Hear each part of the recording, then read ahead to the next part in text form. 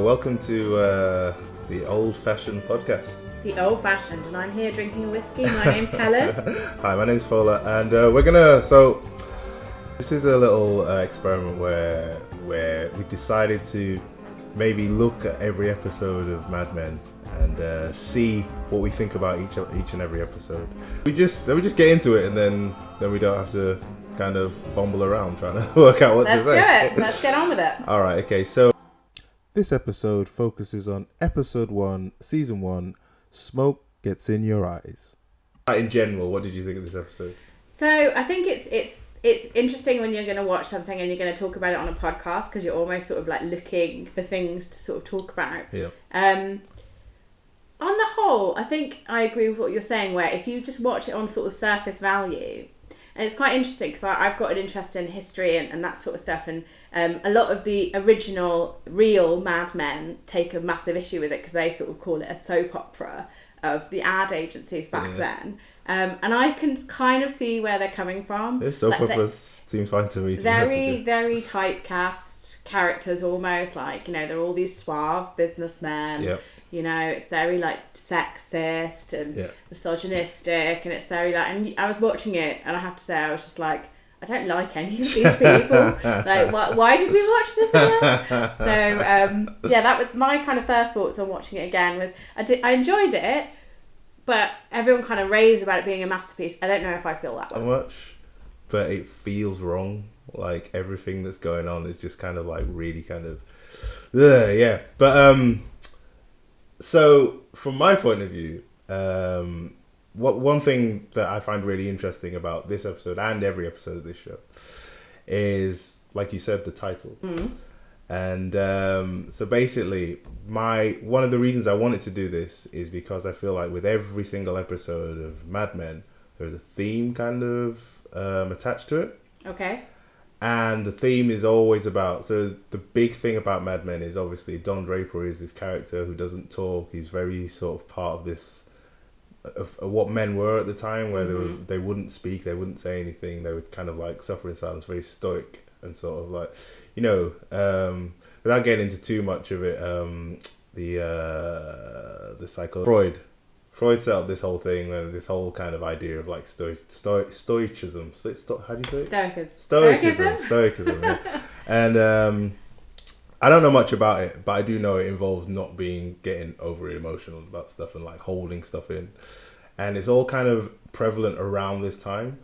So that's kind of your main problem with your main character, is he doesn't really say anything. So how do you sort of like get across what he's thinking? I almost disagree with you a little bit. I feel like he's almost like entirely vocal about how he feels about things, and in the sense that, you know, he isn't afraid to sort of say what he thinks. I mean, obviously we're going to get into it later, but there's that scene with I can't remember her name, Rachel. Yes. And she basically, he sort of says, I'm walking out of this meeting because this isn't right, and I think that's him saying what he thinks. But I think there is, what you're talking about is that there's an internal struggle with him between what he wants to do, what he should do, and how he feels about those things. That's kind of what I'm getting at.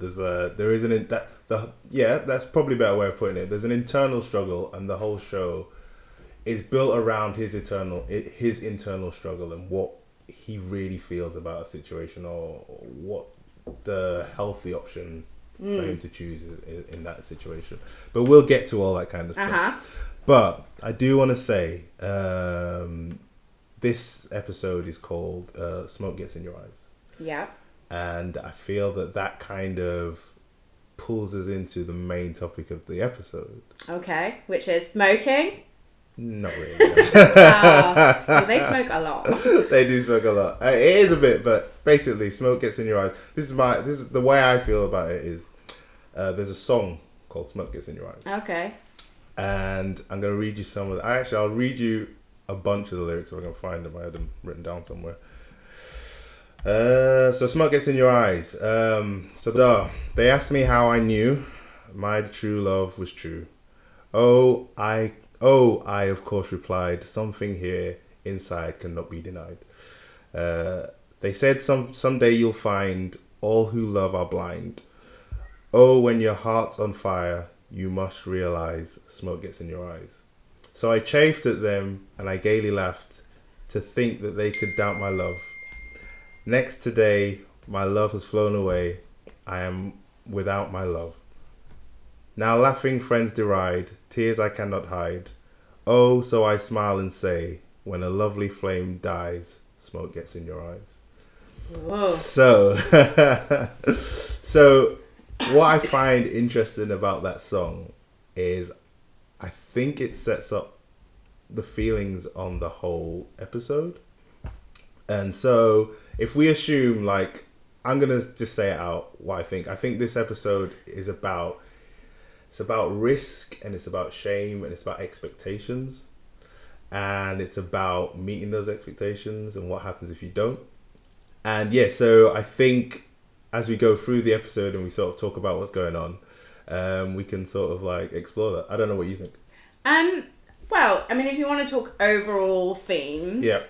So, like I say, I'm probably a bit more basic, but I wrote that I thought the theme was selling bad things and making them sound like good things. Because, I mean, they're trying to sell cigarettes and make them sound great. Yep.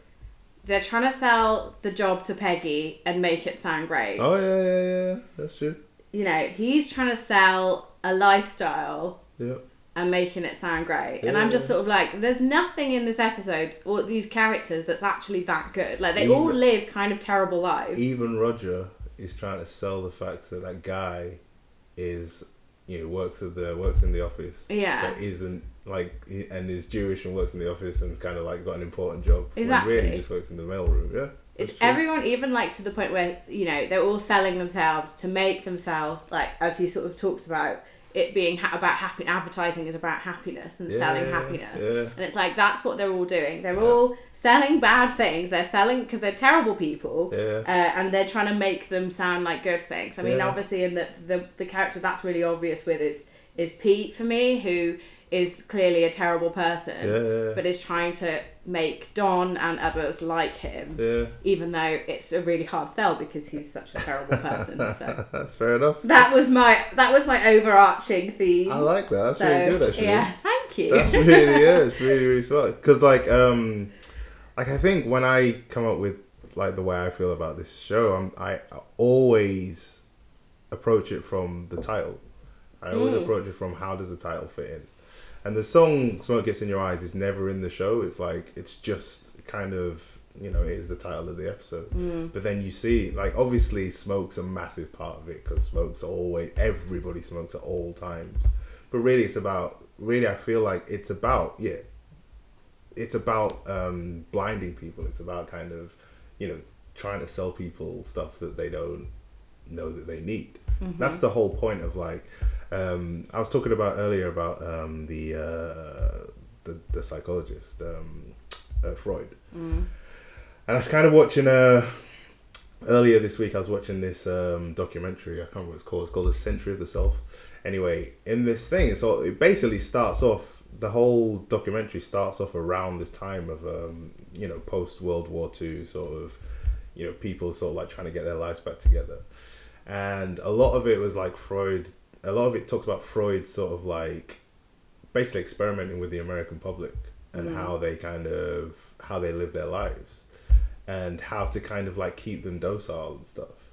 And the way they thought about doing that was to kind of like, I don't know everything about it, so like obviously I'm getting stuff wrong here, but what the gist of it is they decided to sell them stuff, like sell them kind of this idea of a perfect world, this like idea of like what it means to be American. So like you've got the car, you've got the wife, you've got all of this stuff, and in order to do this, because Freud, I think it was Freud, it might have been someone else, but somebody at that around that time basically believed that all humans were like just fucking raging demons, like just angry people, and like if you kind of like you lose control of those people, what happens is you get like absolute bedlam.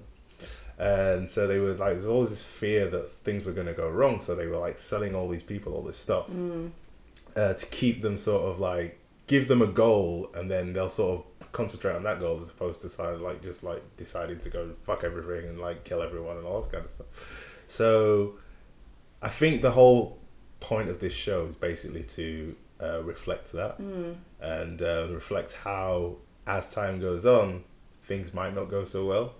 And I think like Don, without going into too much and sort of trying to spoil things, Don is a perfect example of that, because Don, I think as we show through this episode, is basically this embodiment of the perfect life. Are we going to spoil the ending? I don't want to know the ending. I mean to spoil the ending. Oh, I think we should get to it. I think we should go through it. All right, okay. And I think we should start at the top, because I also have. I have a quote. I'm going to have my favorite quote from every episode. It's quite near the end. My one from this week. Cool. All right. So I think maybe it's worth starting from the top and sort of going through it. But cool. I agree with you. I mean, I think the whole show is very much it's about the American dream, which originally was a chicken in every pot and a car in every driveway, wasn't it, or something? Yeah. And it's like, it's taking that and maximising it to the extreme, putting it in this capitalist world.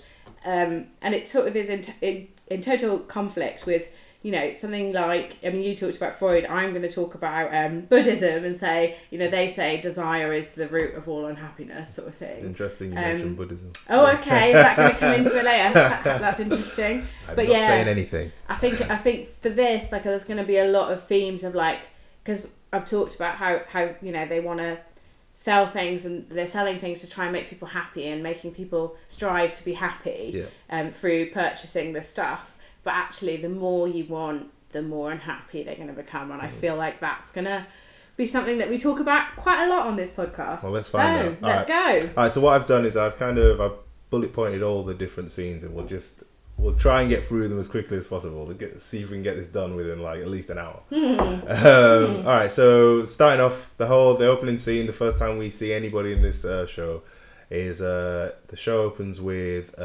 Don sitting in a bar.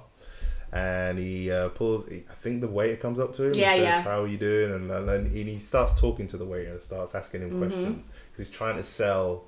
Well, he's trying to work out how to sell these cigarettes. Lucky Strikes, yeah. So he starts asking this guy, like, why do you buy what you buy and all this kind of stuff. And what did you think of this thing? I mean, I thought it was a strong opener.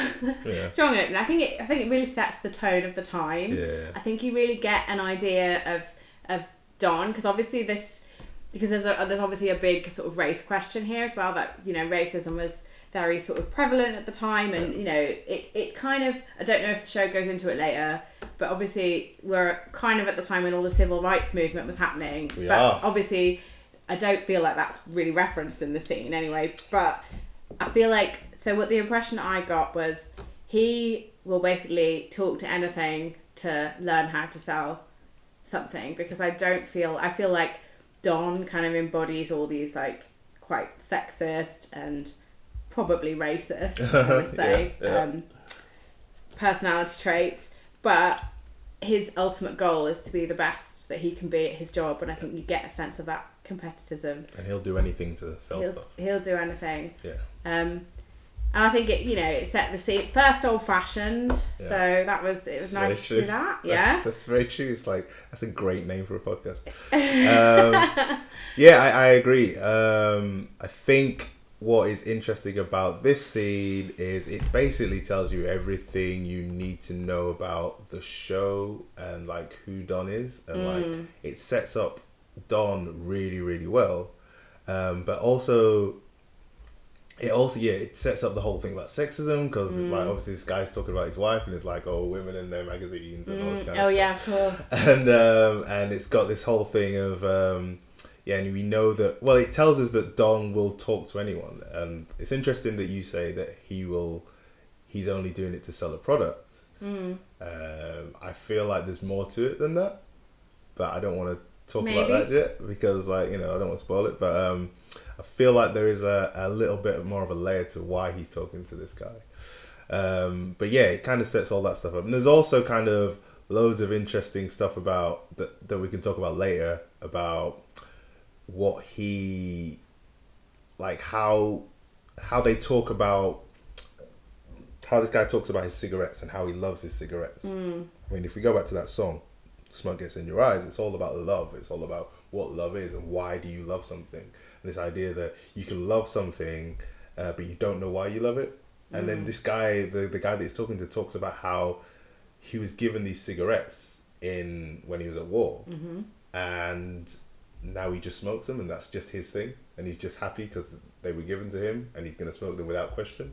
And I find that interesting. Do you think that's more of a thing of habit, though? So, I mean, as someone who used to smoke, you know, not that I'm like, there's no tobacco advertising now, but when I used to smoke, I mean, you'd smoke what was sort of cool, what your friends smoked. I feel like there's an element of habit in there.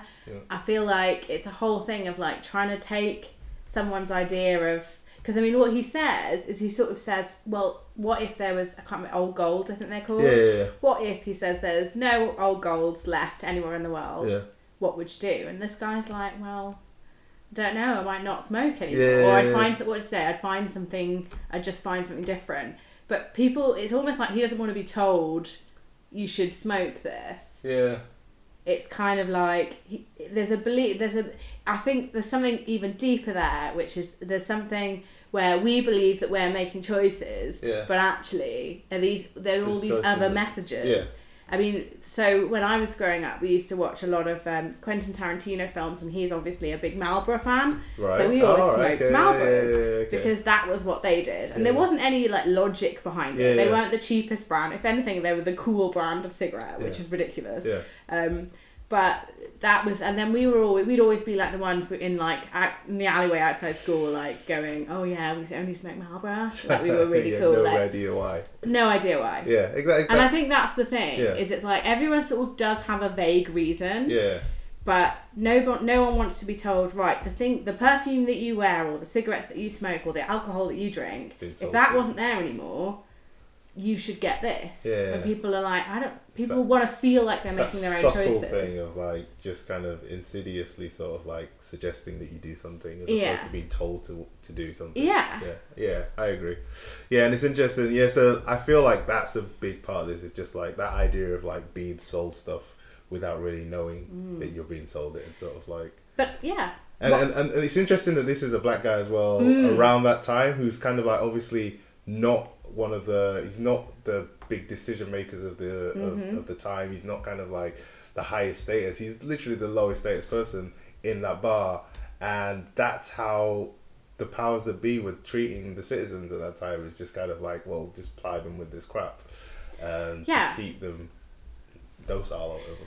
But at this time, you know, at this moment in this show, which is very near the beginning, like that, he is trying to convince this guy to basically say, I'd buy Lucky Stripes. That's what he wants from this man. And this man isn't going to give it to him, which I think is an interesting, it's almost like a kind of power struggle of like the whole advertising world almost, because he's there as the ad man going, you should get this. And this is what he's up against. He's up against these people who are like, doesn't matter where they're from, social status, age, sex, gender, colour, whatever it is, it's like they still have the power to say no. I think is really interesting. That is really interesting, because I didn't get that, and I'm like totally like I'm not saying you're wrong or anything at all. I just literally never noticed that. That's a good point, that he's kind of like, you know, he's totally sort of like, no, I'm always gonna smoke, you know, wherever I smoke. And exactly. Like, I don't care what you told me, and that's really interesting. That's really interesting. Anyway, before we move on, I just want to say a thing. So obviously I don't know how this ends. So the ending, the theme tune of this. Is it what happens at the end of the show generally? What do you mean? Like, you know, it's like a guy falling off the building. Does he kill himself at the end? Like, I've been wanting to know that. I genuinely don't know the answer. I'm not telling you. I really want to know if he kills himself by throwing himself out the window. I'm not going to tell you. Oh no! You'll have to wait for like 7 seasons. You'll just have to wait forever. But I do like the theme tune. The theme tune is great, yeah. Anyway, so I just want to say before we move on to the next scene, so this scene ends with Don just sitting there by himself, and he looks around. What did you think about him looking around the bar. Didn't register it. Right, okay, so he looks around the bar and it's kind of like he kind of, it's just interesting that he's there sort of working while everyone else is smoking away but enjoying themselves, and he's kind of working. I just thought that was interesting. Anyway, so next scene that we get is him visiting Midge, who is his let's just say his girlfriend for now. And yeah, so I find this to be an interesting scene, especially in terms of what happens later on in the show, in the episode. It's just interesting that he goes in there and he talks to her about, he's explaining this issue that he has where he has to do this pitch and he doesn't know what he's going to say. He's terrified that he's going to lose his job, and like there's somebody waiting to take his job for him.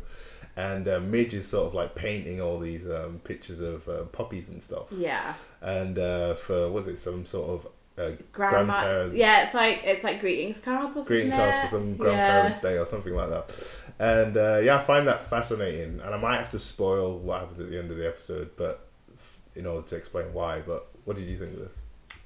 First of all, I want to say I love Midge, and I'm sure most 21st century women love Midge because she is basically, I guess she is against the grain. She's the unmarried woman. I'm a single woman. She's living in the city. She's doing what she loves. Wild and crazy. And she's just, well, that's it. You know, she is just like, and it's almost what I love about it is a lot of the show is about power, and it's like, it feels like in their relationship, she holds a lot more power. She doesn't need him. And I think that is what frustrates him loads. You know, she's like, I don't cook. I don't make breakfast. I don't make plans. Do you think it frustrates him? I think a little bit, because he's almost like, I think he almost wishes he could be like her. Okay. Because he's got, obviously, we know the end, but he's got this other life. Yeah. But it's almost like there's two versions of him and he can't choose which one. That's and nice. I think with this scene with Midge, we get this idea that this is almost what he wants before we know about the other thing. Yeah. But it's almost like she's, like I say, she's her own woman. She makes her own money. Yeah. She's brilliant. Yeah. She's witty. She's beautiful. And she doesn't need him. And I think for him, that sort of, he almost wishes that he could have that. I genuinely, I totally agree. Like, I think, and that's, again, something I never even thought about, is that the fact that she is, what he'd like to be. Like, she's kind of like living this life of just like wild abandon and just kind of doing what she wants. What's interesting for the scene for me is the fact that I think later on, halfway through the scene, he's really uptight, and he says to her like, how do you do this? How do you manage to be like so relaxed about stuff? And she then sort of like, unbuttons the dress and she says, 10 ways to say I love you, grandma, or something like that. And to me, so if I like assuming that this episode, one of the themes of this episode is risk. And sort of like taking risks and not doing the expected thing. To me, her saying that is like her sort of like saying like, I'm painting these pictures of puppies and stuff, and it's like, it's a very safe existence in terms of she's living a riskful life, but she's also at the same time doing something that's quite secure for her. It's like a quite secure thing. She's like, she's got her own business, she's doing her own thing, she's like, she doesn't have to worry because she's in control of stuff. And the fact that she has to paint these these cute, safe little puppies and all that kind of stuff, it's kind of a reflection of that. And she's kind of, I'm just happy, basically. I'm just doing what I want. I just think, what a great life. Like, she just has her own apartment. She just paints dogs all day. Like, I mean, if I could swap my life for hers, I'd do it. Yeah. Anyway, so that's that scene. Then they go to bed. Then they wake up. I can't remember what happens after that. They kind of, I think he just talks about how he's worried about going to work, does he? It doesn't look well. Yeah, he is. I think it's interesting that he's almost like he's supposed to be this big, strong executive man, and yet when he's got in the slightest bit of trouble, he calls to a woman who who isn't his wife. Yeah. But yeah, I mean, I think with that scene, you just get. I think obviously it's trying to trick you, that scene, a bit as well, because obviously at that point you don't really know who he is. You don't know what's going to happen. You don't know what's going to happen. So I feel like there's only so much you can take from that, because you sort of just feel like she's his girlfriend. Yeah. Okay, so we're moving on. So then we get into the big part of the story, the whole introduction to Sterling, what's it called? Sterling and Cooper, the office. And the first thing we see is the guys getting into the lift with Peggy. And they're all saying all kinds of horrible things behind her back, trying to freak her out and make her feel weird. This is the point when it stops being Sex and the City. Can I just say? This is the point when it stops being Sex and the City, because she's in that lift and they are literally right there talking crap, saying crap about her and her body and like that kind of thing. Yeah. And she has no power, and it's sort of like she's walking into this situation. She knows who these people are. These people are the people who are going to be her bosses. Yeah. And it's like, so she knows she has to keep her mouth shut. And it's such an unhappy scene to watch. But I bet you, not wanting to get into modern politics too much, but I bet you there are so many women who still go through that sort of thing. With totally. These big executive types who just think that they rule the world. No, totally. And the thing is, I always feel like had it been, and I know it's a fictional show, but had it been, just her and one of those men in that lift, that wouldn't have happened. Yeah, definitely. It's a show of masculinity, but it's not for her, it's for each other, which I think is, that goes on throughout the show, that really echoes. Well, that's the thing. So like I said, expectations, these guys, they're basically doing what they think they should be doing, which is kind of like, being all manly and sort of like, hey, check out the girl and all that kind of saying all of the shitty things, because they think that's the cool thing to do around women. Yeah. Even to the point where at one point, I can't remember what they said. Someone said, we shouldn't really do that. And another guy says, well, yeah, we got to let her know what to expect, right? And that's kind of like, they're just kind of, it's sort of like selling this whole idea of what masculinity is, or what it is to be a man. And it's all a bit weird, and it's all a bit... It's about dominance, I think. It's a dominance thing. It's like, I can talk about you when you're right there and you are not going to say anything. Because if you do, I can make your life hell. Yeah. And, I think this is where you really start to see what the roles are as well. The different roles of men and women become really sort of defined from this point onwards, because it is very much like the men have the freedom, the power, they can say what they want. Yeah. And it is very like, that's their masculine. But then very soon you're going to see, when Peggy meets Joan, you're going to see how they deal with it and what they get out of it as well. Okay, that's interesting. Yeah, I mean, I think I feel for Peggy. Like I say, I've been there in the sense of, that's never a nice experience to have, and I feel like that's a really uncomfortable thing. What I think is great about the show, in a way, is that it's like, one of the rules of making a lot of films and stuff like that is they request that you like the character. In order to be invested in something, you're supposed to like the character. Now, at this point, the only character that I really liked is Midge. Right. And then, I don't know if this is because I'm a woman and I don't know, maybe it's different for you, but obviously I identify with Peggy quite a lot, so I instantly like her. Yeah. But all those guys in that lift, can't stand the buggers. I love all those guys. I'm joking. I don't know those guys. But yeah, no, I agree. I think you're totally right. I think it's these are horrible people. These are all horrible people, especially all these guys in the lift. Especially Pete. Who we see on the we see Pete on the phone to his fiance. And what is it he says to her? Isn't this where they... Do you know what it is that gets me about that phone call? Is when he says, tell your mum it was my idea. Like, that annoyed me so much. I was like, don't tell your mum it was his idea. Even though he said it was... Because, it's like really trying to score brownie points with the mother. Like, come on. Totally. But, come on. Anyway, sorry. Yeah. No, anyway, let's skip over that, because I think Pete's a weird character, but we'll talk more about him later on, because he's got lots to come. But let's talk about Peggy, and let's talk specifically about Joan. Love Joan. Joan is my favourite. I mean, I am a big Christina Hendricks fan, but I love Joan. I think she is fantastic. She knows what she's got in life. She knows what her place is, and she exploits it to the best of her ability in that workplace. Do you think so? To play devil's advocate, we all love Joan, but do you think that Joan is... you say she knows what she wants and she knows how things work and all this kind of stuff, but do you think she actually does know all that stuff, or do you think that's more of a front that she's putting on? I think she knows it. I think she knows... I think I think she wants change, but I think she knows that it's like with anything, right? You have to, if you want to get the best possible result in life, you almost have to know what your place is, but you have to know when you can push it a little bit. Right. So for her, you know, I mean, I think there's things that she does where she knows that's the way that I'm going to get something out of that relationship, or that's how I'm going to get a promotion, or that's like the fact that she, like when she's introducing people or when she knows what pushes everyone's buttons. And I think she would be an excellent psychologist, and like an excellent, because I think she knows what the behaviour is. Don't get me wrong, I think she's been born at a time and she's living in a time where it's like she doesn't have another choice. Yeah. But I think she's making the best of her situation. She's a strong woman, and she looks fucking sensational.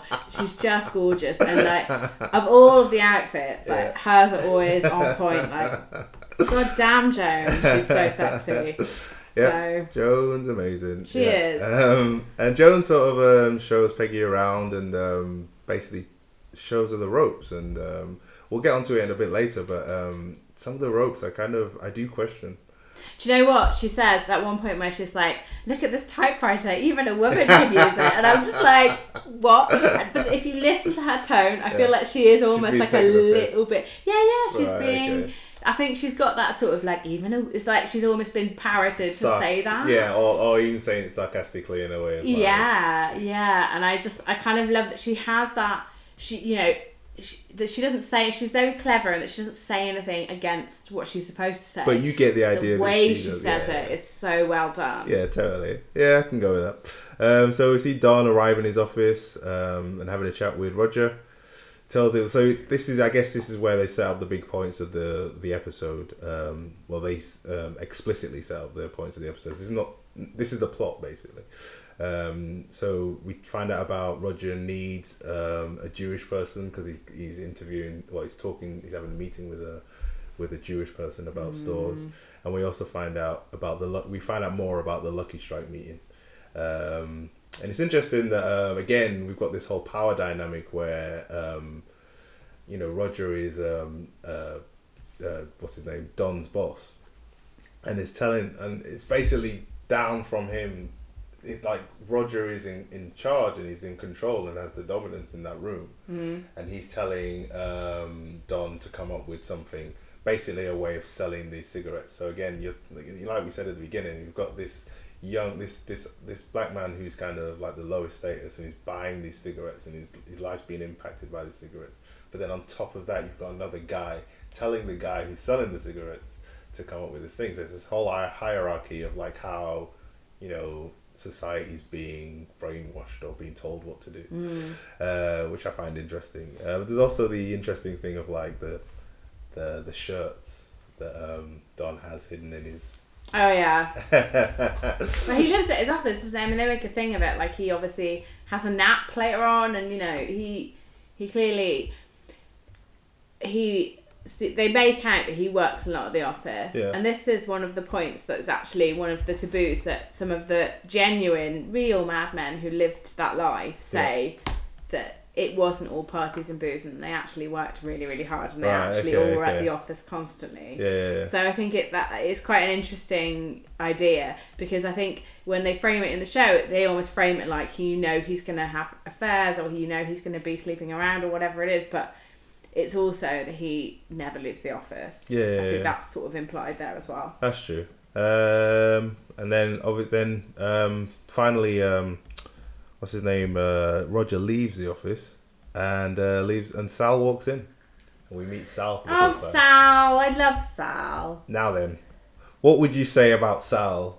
A defining character trait of his. So here's what I'm going to say to you, right? Italian, it's not. Shut up. So Sal is obviously gay. No. Here's the thing. I don't think. Yeah. So this is my slight problem with this episode, right? Okay. Because it's almost made too obvious for the audience. It's almost like he might as well have come into the room with a big fucking post-it on his head that says, I'm gay, but don't tell anyone. Now, so my question for you is, obviously he's that way because he's trying to let the audience know, or you're trying to let the audience know about that, right? I mean, it happens later on in the episode. Do you think at this point Don knows that he's gay? Oh no, Don doesn't know that he's gay at all. I disagree. Really? Yeah. Okay.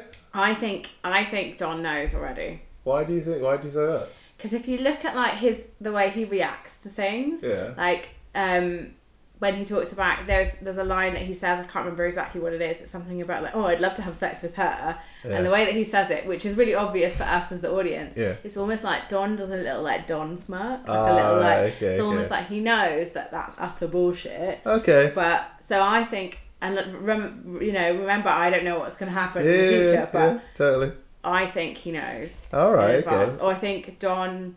I think John Hamm was told that this thing. Right, okay, that's interesting. So I think that's one to revisit later on, maybe. I think you're right. I think it's definitely something to... I will say that I think you could... I totally think you could read it that way.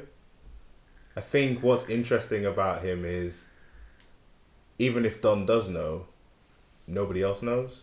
Absolutely. And the whole point is... But how? We don't know because the acting is so bloody obvious. Yeah. But the whole point is no one's ever going to find out.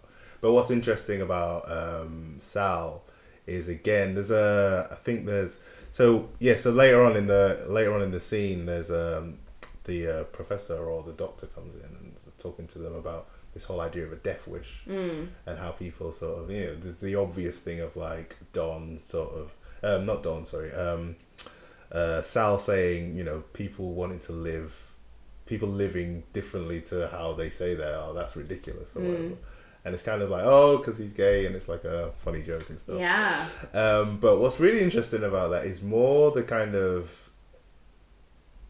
knowing what happens at the end of the episode, knowing what happens, it's like, it kind of reflects on Don as well. Do you see what I mean? Yeah, well, no, totally. That's like one of the big themes is everyone tries to be one thing and is actually totally different. Yeah, and it's just kind of, I like that there's two jokes in there, so when you're watching this the first time, it just doesn't occur to you. You're kind of like blown away. But what did you think of the scene with Greta, the doctor? Were you kind of...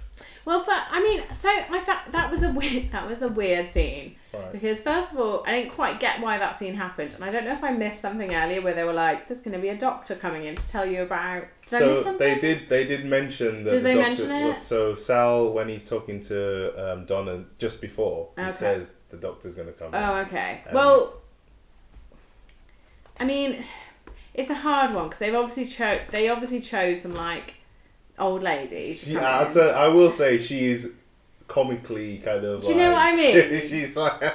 I was just a bit like, really, of all the people, because they could have just as easily as well sent in a dude. They've obviously done it as a woman to make a point about. That's a good point, actually. I didn't really. Do you know what I mean? Like, there's way more male doctors at this stage than there are female doctors, and yet. So why is that one? So why is that? And I think, but it's the whole point of this episode. I think it's such a important point. She's a very masculine woman. She's a masculine woman, but she's just in the sense that she's just like. She just knows her shit, and she's just trying to tell this bloke, and this bloke doesn't want to hear it because to him it doesn't work for him. Yeah. And the thing is, that's why it's almost hard to remember that women of this time would have had to deal with that on a daily basis, and in this episode we're reminded of that because if it was up to me, I would have smacked him across the face with my medical folder and been, I don't know, but.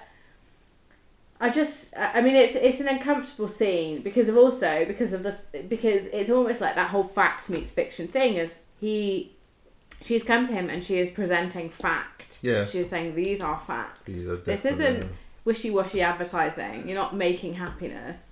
This is what's real. And he's going, I don't accept this. Well, he is. He's saying, I don't accept this. And that's exactly how he's living his life. Yeah, Which is kind of like, it's really, really weird because he doesn't want to acknowledge that. But then also, you could say that he is right as well, in that her research basically confirms that people will smoke cigarettes just to kind of, to go against the grain, to do what they want. Like you were saying about that black guy earlier. But at the same time, that's not what he's trying to do. he's not trying to sell cigarettes. And he says this later on. Yeah. He's not trying to sell cigarettes. He's trying to sell Lucky Strike cigarettes. Yeah, correct. And so he's kind of... That's just interesting that he's totally thinking about the product. So he's totally thinking about the one thing he has to do. As opposed to what everyone else is thinking, which is like, how the fuck are we going to sell cigarettes to people now that we're not allowed to sell cigarettes? And I find that fascinating. Yeah. And I think that's the big thing. I think that's a massive part of the episode, is this idea that Don has this very kind of focused way of looking at things. And he sees it from his point of view and what he has to do. Whereas everybody else, and we'll get onto this later as well, everyone else is thinking in a totally different way. Everyone else, he sees the main thing and everyone else is looking at, I don't know, they're looking at the problem and he's looking at the solution, maybe. Alright, so this is the big question for me of the episode, right? I don't know, who do you want to go first? What the fuck is The Fly about? Okay, that's interesting. So I'm wondering what your thing is going to be and what my thing is going to be. Okay. For me, I don't know. Watching it, so I had never really thought about it before. I would have looked at it and gone, oh, that's probably some wishy-washy thing I don't need to think about. Because it doesn't really affect the plot and it's basically just there, right? But I think the idea is, if we accept that this episode is about being, part of the show is about being happy and sort of like having everything you want and then not being happy. And this fly basically is trapped in the light and it wants to get out of the light. And that's Don. And he's like desperately fucking... And then you see, he falls asleep, doesn't he? And you hear the guns and all that kind of stuff.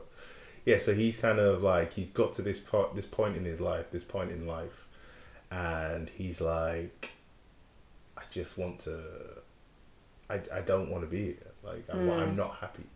And I want to get out. I think that's what that's about. No, I disagree. Really? I don't think it's as deep. Okay, interesting. No, okay. I don't. So I had a couple of thoughts about it. The first one was, he's trying to think outside the box.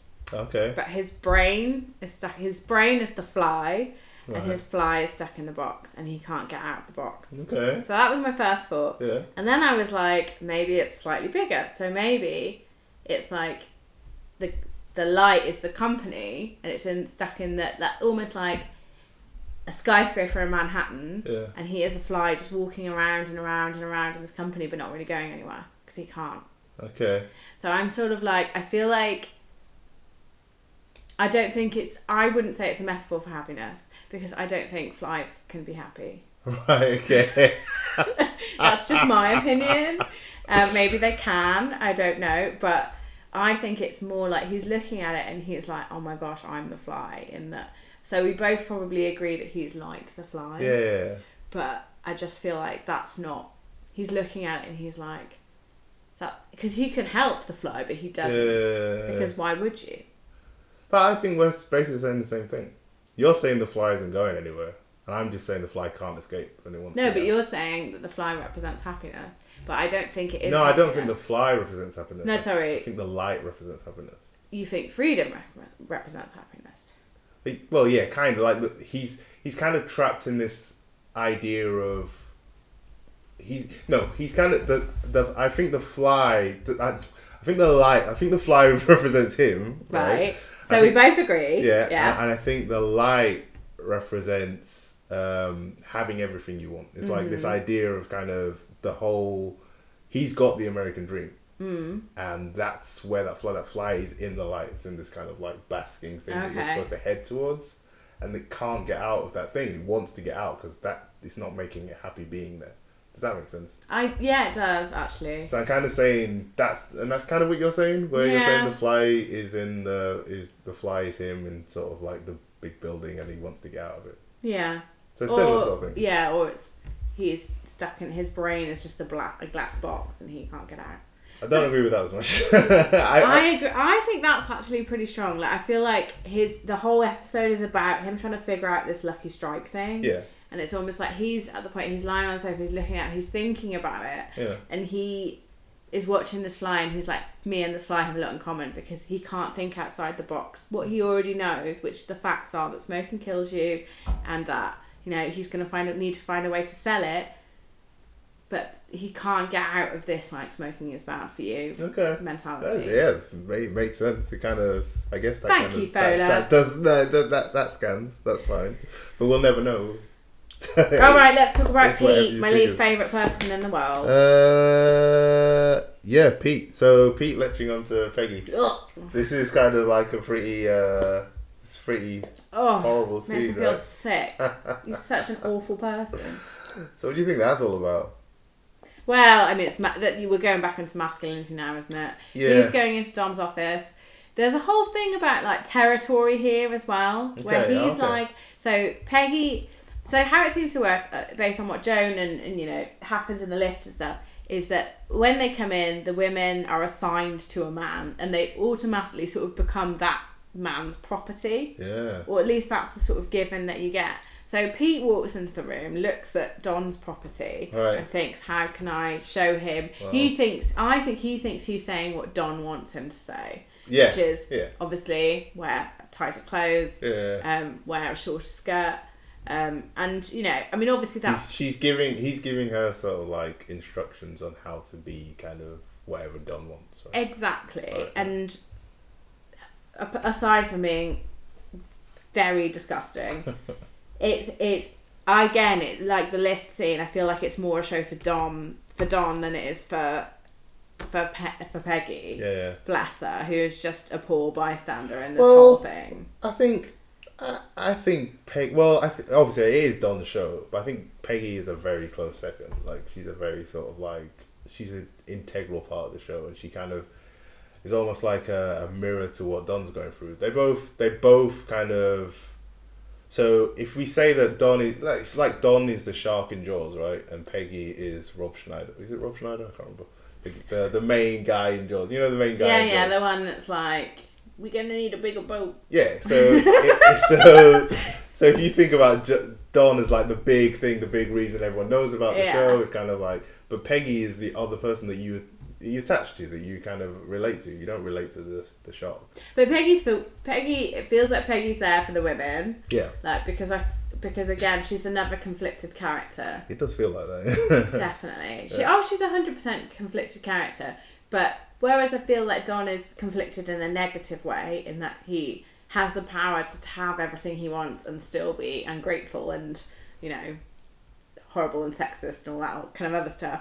She's not in that position. Yeah. So her mistakes, she's like the other way. So she's almost like she wants to be one thing, but she's trying to be another because she's trying to fit in. Yeah. And I feel like she stands there. I feel like it makes her angry because she still... continues. She doesn't dress well the next day either. Yeah. Let's be honest. Compared to Joan, which is a hard act to follow. Well, I don't think this happens over 2 days. I think it happens over 1 day. Oh, no, I swear. Oh, is it? Because I know what you're thinking. It's because she goes to the doctors, doesn't she? Yeah. But yeah, that side. Does she dress better in episode 2 though? I can't remember. I can't remember. For some reason, I'm not watching the clothes. But what? Oh my god! But that's such a great part of it, though. I know. That's why I've got you on here. I know. You know stuff phenomenal. Like that. I just don't. What was I going to say? There was when you were talking about what. Can you go over what you were saying again? Because you kind of hit just about the. I was saying, it's about him being masculine for Don rather than Peggy. Yeah. And Peggy is almost like a Don character, but rather than her having power and being able to be, she's not got the power, but she's choosing to try and conform. It's like she's trying to break into the world that Don is in. And absolutely. And Don's trying to break out, basically. Yeah, completely. That's what I was thinking. I kind of wrote that down somewhere as well. Yeah, no, that's really interesting. I like that you can pull that out of that scene because it's not the nicest to watch. So after all that happens, Don warns Pete that nobody's gonna like him. After they sort of talk about this whole idea of Pete having this expectation that the world's in front of him, and the world's a big brassiere strap for him to snap, and he says all that kind of stuff. Again, expectations comes up, but yeah, what do you think about Don sort of giving Pete that speech about how, he's going to be the last person in the office and balding and sort of, and all that kind of stuff. Like, the only thing that's going to happen is he'll sleep with women. The women will sleep with him out of pity, because no one's going to like him. What do you think of that? Well, he's a dick.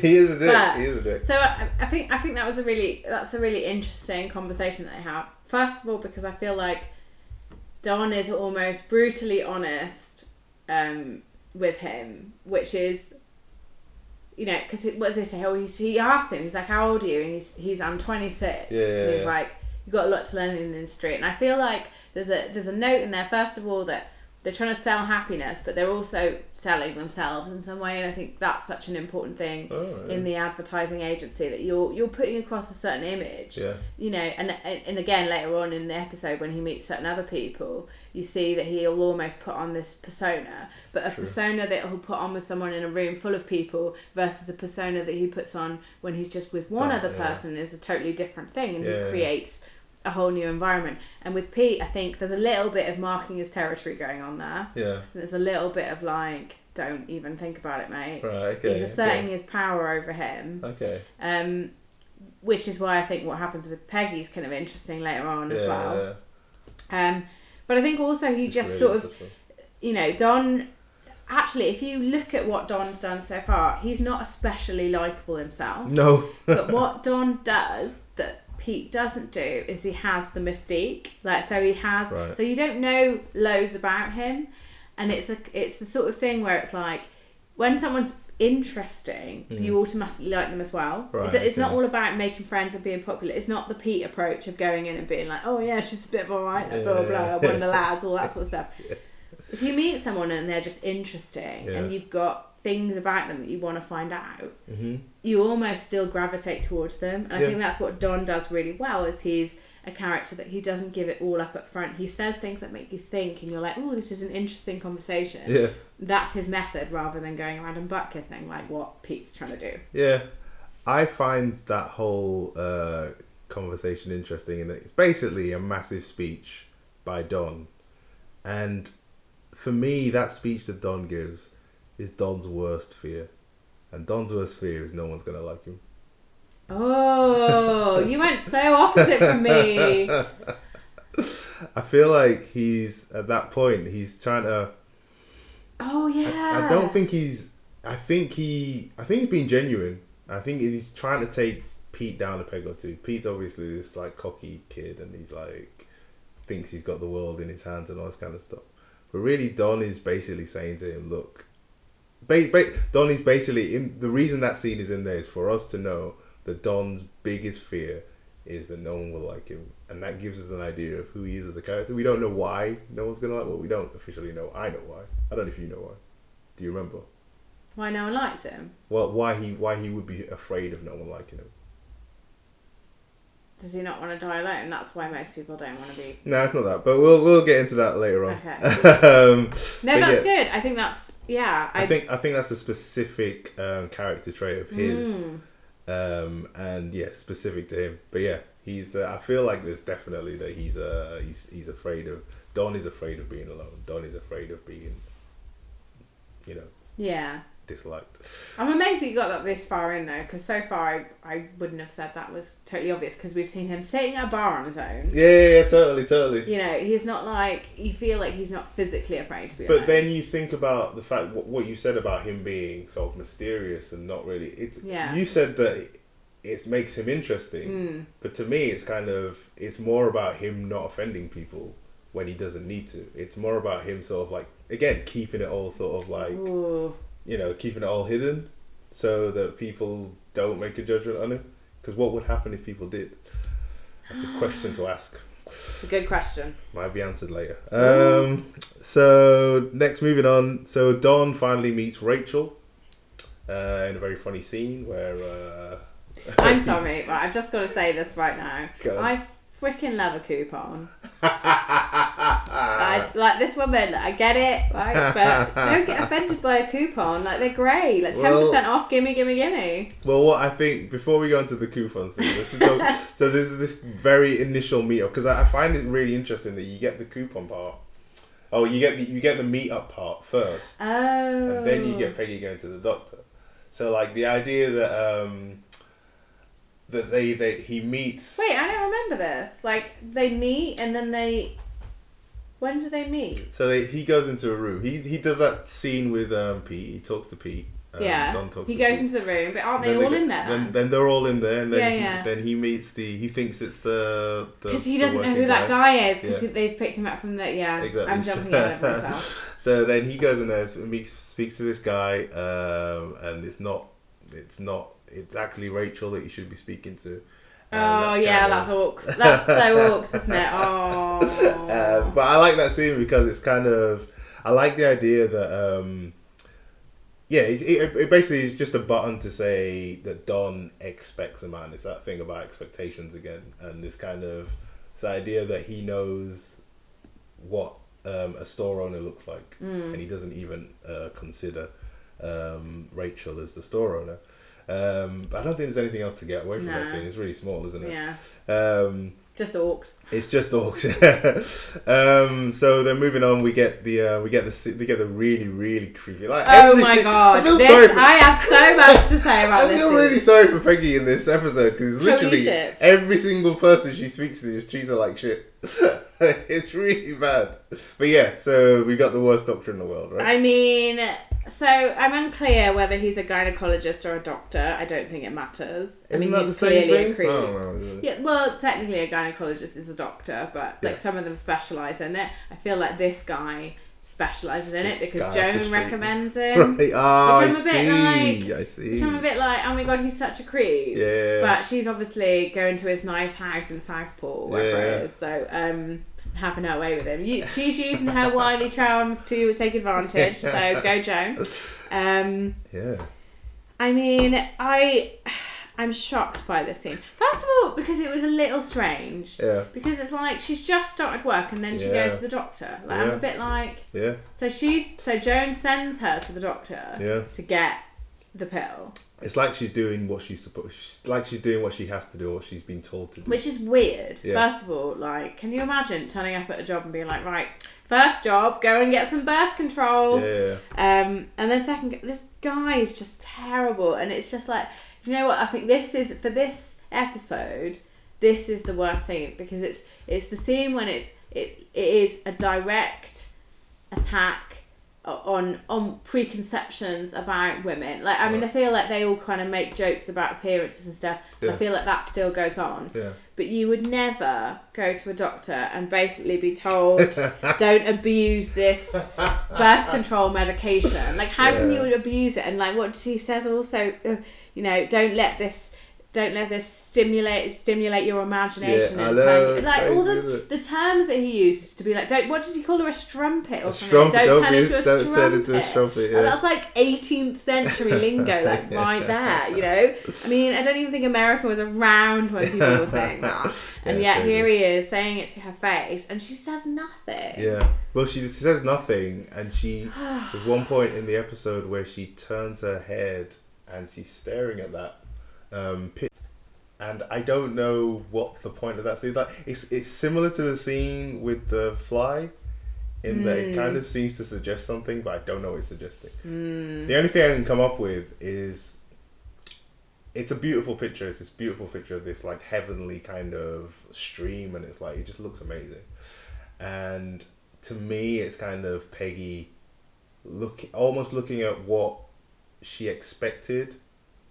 And, the juxtaposition of what she's actually getting. Or maybe what she wants to get out of what she's doing. So, like, she's there taking this pill because it will get her into this job and people will accept her and she'll be sort of like, do you know what I mean? She'll fit in with everyone and she's doing the right thing to get what she wants. Maybe. I mean, I feel like sometimes it can be loads deeper than stuff like that. I mean, I feel like it's really hard because it comes up. Oh yeah, there it is. Let's have a look. And you can see the picture that she's looking at. Oh yeah. And I think it's got something to do with Paul Ehrlich, the scientist, but I don't know what exactly. It's a pretty picture. It is very pretty. But I mean, I feel like it's never. So careers are really interesting because, like, all through school. I mean, she obviously, they mentioned that she goes to like a good typing school or something at some point. But like all through uni and whatever, they're like, oh yeah, you're going to be this, you're going to do this, it's going to be great. And then you start work. And the reality of starting work compared to what you're promised, like through school and through uni and whatever it is it never quite matches up.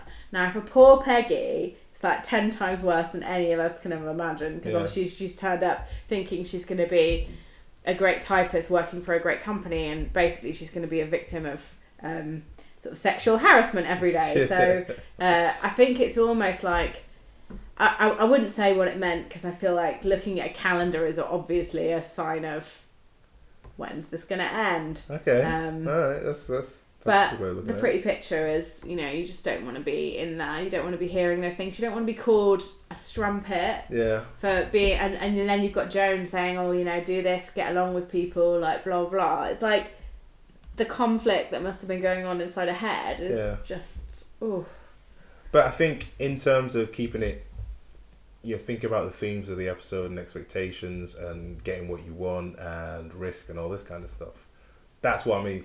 In that context, it's this idea of, you know, this is what I'm looking for. This is what I'm going to do. I don't know. I could be totally wrong on that. Totally off on that. I don't even know what an autoclave is, to be honest with you. I think maybe she was just thinking maybe I should have been a farmer. Yeah, probably. Yeah, let's leave it with that. That's a good idea. So then moving on. So so now we get to talk about the whole Rachel meeting and the coupon. Yes, the I've already coupons. said that. I'm mad about the coupons. So you think so? I think you're right that to an extent that whole idea about the coupons is what they should be doing, right? This is about ambition, though. This isn't about... So I don't think the coupons was a terrible idea. Yeah. I don't think anyone in that room thought the coupons was a terrible idea. Yeah. I think it was Rachel wanting to think bigger. Yeah. And the refusal of the madman to not want to think bigger. Exactly. So she wants to do something different. She wants to do something that's not expected. Mm-hmm. Whereas the idea is they want to do something that is the most obvious thing that works, right? But because I feel like there's an element here of like they're not the target audience. Yeah. Like they're sitting there going, this is what women like. Yeah. And I think that's, you know, that's a big...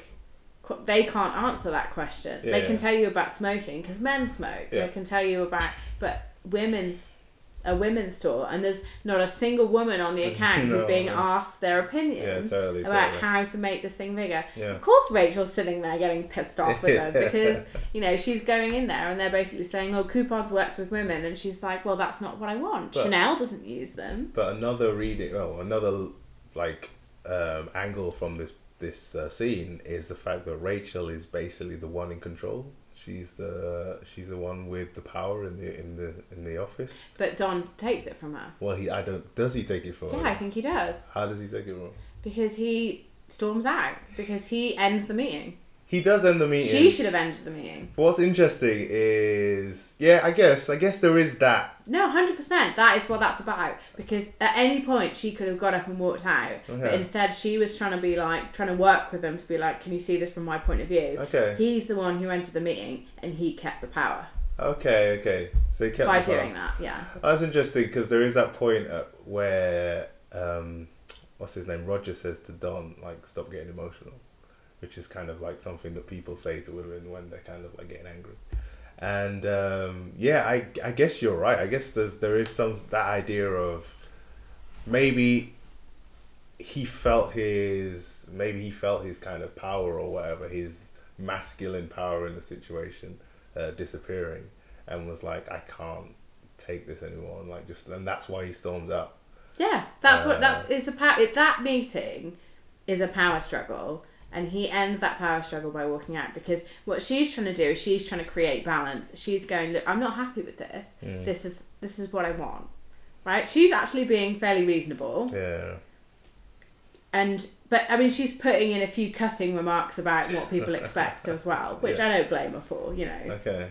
But he can't stand the idea that he is working for a woman, and that this woman. He's not going to let a woman talk to him about it. But it's not about that. It's more than that. I think it's more than that. It's really? More like she is, like you say, she is the most important person in that room because she is the client. She has the money, right?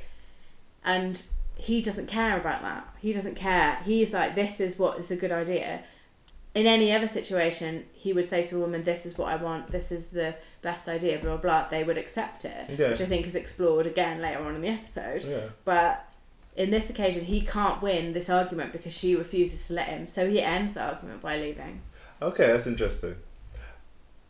I think you're totally right. But I also think there is that element of, in that moment, Don is... I don't know what it is. I don't know how to explain it exactly. Metaphorically, maybe he has this feminine kind of thing about him. Like, the whole idea of Roger saying that to him, Roger saying, like, don't get emotional, it's kind of carried on into the next scene. So, unless you got something to say, anything else to say about this scene. So, like, the next scene is Pete and Don speaking again. And this time, Pete is really kind of, like, blowing smoke up Don's ass. He's, like, really sort of, like, you're amazing and, like, I'd follow you into battle and all this stuff. And then, what's interesting is Pete kind of puts his hand out to shake his hand. And Don says... What does Don say? Oh, what does he say? Says, let's not do that just yet. I don't want to end up pregnant in the morning. That's right, yeah. and obviously it's a joke. It's a joke in the moment, but considering what happens later on in the show, and also the fact that there's also this thing of again, there's this thing. So like, I feel like at that moment, Don is really, really vulnerable. We can talk about it again later on, like when we talk about Peggy and Pete. But I feel like Don is really vulnerable at that moment because he's basically turned down the thing. He's basically given Rachel an idea of the thing that they should be doing. Like, this is the right idea, from their point of view, whatever. Maybe it isn't the right idea from a woman's point of view, but they're not thinking that moment. They're thinking, this is how we've always done it, and this is the right thing to do. And she's literally said no, and he's feeling like, well, okay, what do I do? And he's like, he stormed out of the thing, and like you say, he's kept the power, but really, he doesn't know how to deal with this problem. He's like floating around in the water. It's like he is with the Lucky Strike thing, where he doesn't know what to do. He doesn't know how to deal with this problem. And then Pete turns up and like basically offers to shake his hand, and he doesn't want to shake it. But then also, what's interesting about that scene is, as Pete walks off, he goes, "Fuck you," and it's just kind of like, oh god, it's just a bit too on the nose, considering what's going to happen later on. But then again, it's coming back to the whole thing. It's the whole selling bad things and making them sound like good things. Like, Pete is trying to sell something. He's trying to sell his friendship. He's trying to sell his respect, whatever it is, to Don. Don doesn't want it. Yeah. And it's like, fuck you, because in a way it's like, why not? But it's because it's all a show of masculinity and power, and it's sort of like well, everyone is. I think everyone puts on a show, but secretly everyone is suspicious about what the other person is up to. And this whole thing of you're right. It's a total like I said, like at that moment, Don is really really vulnerable. He's really kind of like, he doesn't have any ideas, and this guy is like, you can't really trust Pete at all. And it's like, it is a show of dominance where he tries to shake his hand and he says, no, I don't know what you're up to. Well, his ego, I think it's more, I mean, you say, I wouldn't use the word vulnerable to describe him. I would say he's almost angry, and because I think the thing with Don is like, his main thing is that he's good at this job. Like, this is his thing. Yeah. He's great at it. It's where he gets his self-respect, his morale from, like, blah, blah, blah. It defines him. Yeah, it defines him in so many ways. And he's basically being come out of a meeting from a woman who said that he's rubbish at his job. Yeah. And then he's got this little shit who nobody likes, trying to come over and, like, almost bring him down. And he's like, almost to boost himself back up, he pushes his bad feeling onto Pete to almost make himself feel better, I think. But then you could also say that, anger is your it's like your narcissist. It's like narcissistic anger, where it's protecting his inner self. Like, the thing that he defines himself as is that, like you say, being an ad man. And that's being attacked at that moment. So he's lashing out.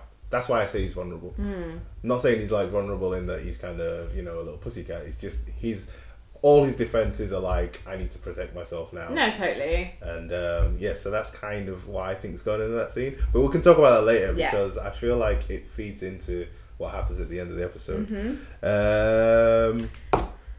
And then Lucky Strike meeting. Yeah, the Lucky Strike meeting. So like I actually think I think the meeting with the doctor is kind of really important. And I think all the meetings with Rachel are important, but this is probably the most important scene in the whole episode, right?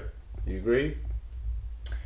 Yeah, from one point of view, it's still not time for my quote of the episode. Okay. Oh wow. Okay. I can't wait for this quote of the episode. Okay. So so this meeting is basically Don is sat in the meeting and everyone's talking about smoking and all this kind of stuff, and everyone's like at ease.